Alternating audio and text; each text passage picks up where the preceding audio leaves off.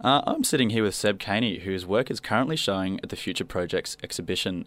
Future Projects is running at the Brunswick Street Gallery on 322 Brunswick Street, Fitzroy, until the 18th of August. Seb is a photographer and artist out of Brunswick in Melbourne and an RMIT photography graduate. Seb, can you tell us a little about your style in your artworks? Is there like an artist that you drew some inspiration from when producing them?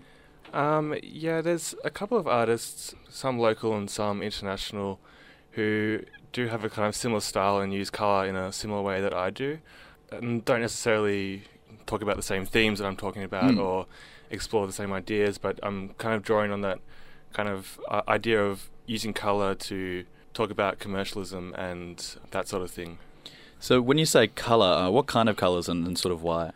Well, I tend to be using really kind of bright primary colours. And those like purples, reds. Yeah, just really kind of dominant colours that kind of refer to advertisements and that kind of definitely. thing. What's the word? Vulgar. Yeah. Over the top. Glossy. In your face. Glossy. Yeah.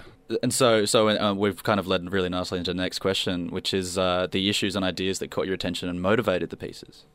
So these works are exploring consumer culture with regard to genetically modified food and the way that genetic modification can essentially kind of create these perfect, idealized versions of fruit and vegetables and all sorts of other products. And thinking about a future, exaggerated supermarket where everything is, perfect and has got this like kind of flawless kind of idea behind it.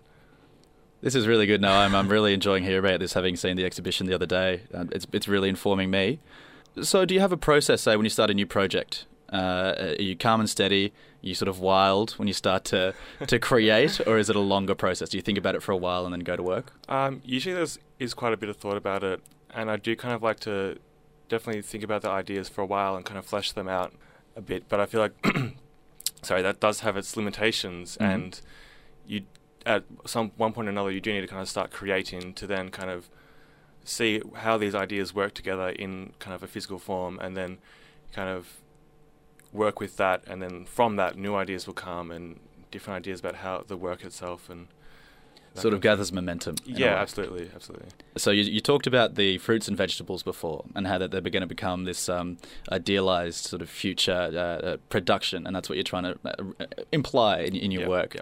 Why did you choose the fruits and veggies, the apples, the oranges, the chilies, and it was a cabbage? Yeah, that's right. I went to the supermarket essentially and just kind of picked out the ones, the really kind of colourful fruit and vegetables, and the ones that kind of stood out to me, and just tried to use those. So they sort of gripped you visually. Yeah, absolutely. Also, ones that were definitely standing out to me and were vibrant in colour, and so colour really is a big part of this. Yeah, definitely. Speaking of colour, and colour is really, I guess it's diffused in a few different ways by your use of mirrors. And your use of mirrors, I feel like it kind of creates. So to just try and describe it, you'll have some fruit. It'll be intersected almost by a mirror. Yep. And reflected, and then there'll be some fruit perhaps positioned on the other side, and it'll create this continuity. So, for example, the apple will look like a whole apple, but really it's just reflections or sort of doublings of the same apple. So there is that idea of like continuity, but also a real fracturing. Does that have some kind of bearing on your ultimate like message? Yeah, definitely. So the whole idea there is that the mirrors are kind of reflecting this perfect idealized version and like kind of representing the genetically modified or the perfect version of the kind of real thing. So the fact that it's just repeated over and over again. Potential like endless copies and reproduction and absolutely duplication.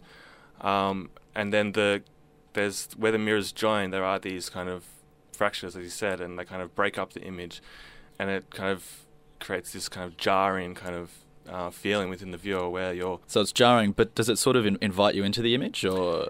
Yeah, so it invites the viewer in and kind of asks them to question the perceived reality of these products or food, and to what to what extent the natural food cycle has kind of been broken. Yeah, no, definitely. The city-country divide as well. Yeah, exactly. Which I feel like is one of the greater themes of future projects as a whole. Yeah, definitely.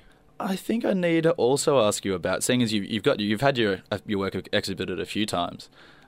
What advice do you have for younger artists who are maybe looking to do photography or art, or to sort of follow along and make something of themselves in Melbourne? Definitely just keep producing lots of work and keep creating new works. And there's heaps and heaps of kind of open call exhibitions.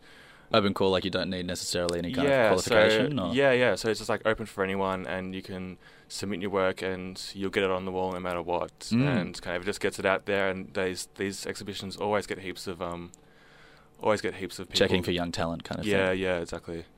It's definitely stuff to look out for, and they usually happen towards the end of the year, so the call out should be coming out soon. So yeah, no, guys, get on it. Yeah, definitely. You heard it here first.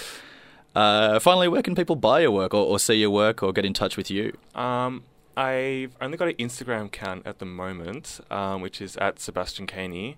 But if you can check that out, and my email's on there. You can send get me in touch email. with you if you're interested in, and people can buy your works. Yeah, definitely. If they go see them at the thing. Yep. Fantastic. Lastly, anything else you want to plug? Are you doing anything? What's next for Seb? What's coming up? So a few of my friends from uni, we've actually started a photography collective called Ilk Collective, and yeah, it's just starting out, and we're kind of just trying to produce lots of new work and hold exhibitions and that kind of thing. And definitely, yeah, so check out Ilk Collective as well. Keep an eye out; they're upcoming. Seb, thanks very much for joining us in the studio tonight. I think that was fantastic. Thank you. Just a reminder, future projects will not only be exhibiting Seb Kainey's work. The other artists included are Philip Chopson, Kayleen Glenn, Werner Thynert, Ursula Thynert, Jazzy Watson, Louise Kate Anderson, Maria Richardson, Simon Dukier, Hong Lin, Hello Pony Express, Laura Ballantyne, Brody, and Casca Mariner. All of them showing at the Future Project exhibition at the Brunswick Street Gallery, located on 322 Brunswick Street in Fitzroy. All up until the 18th of August.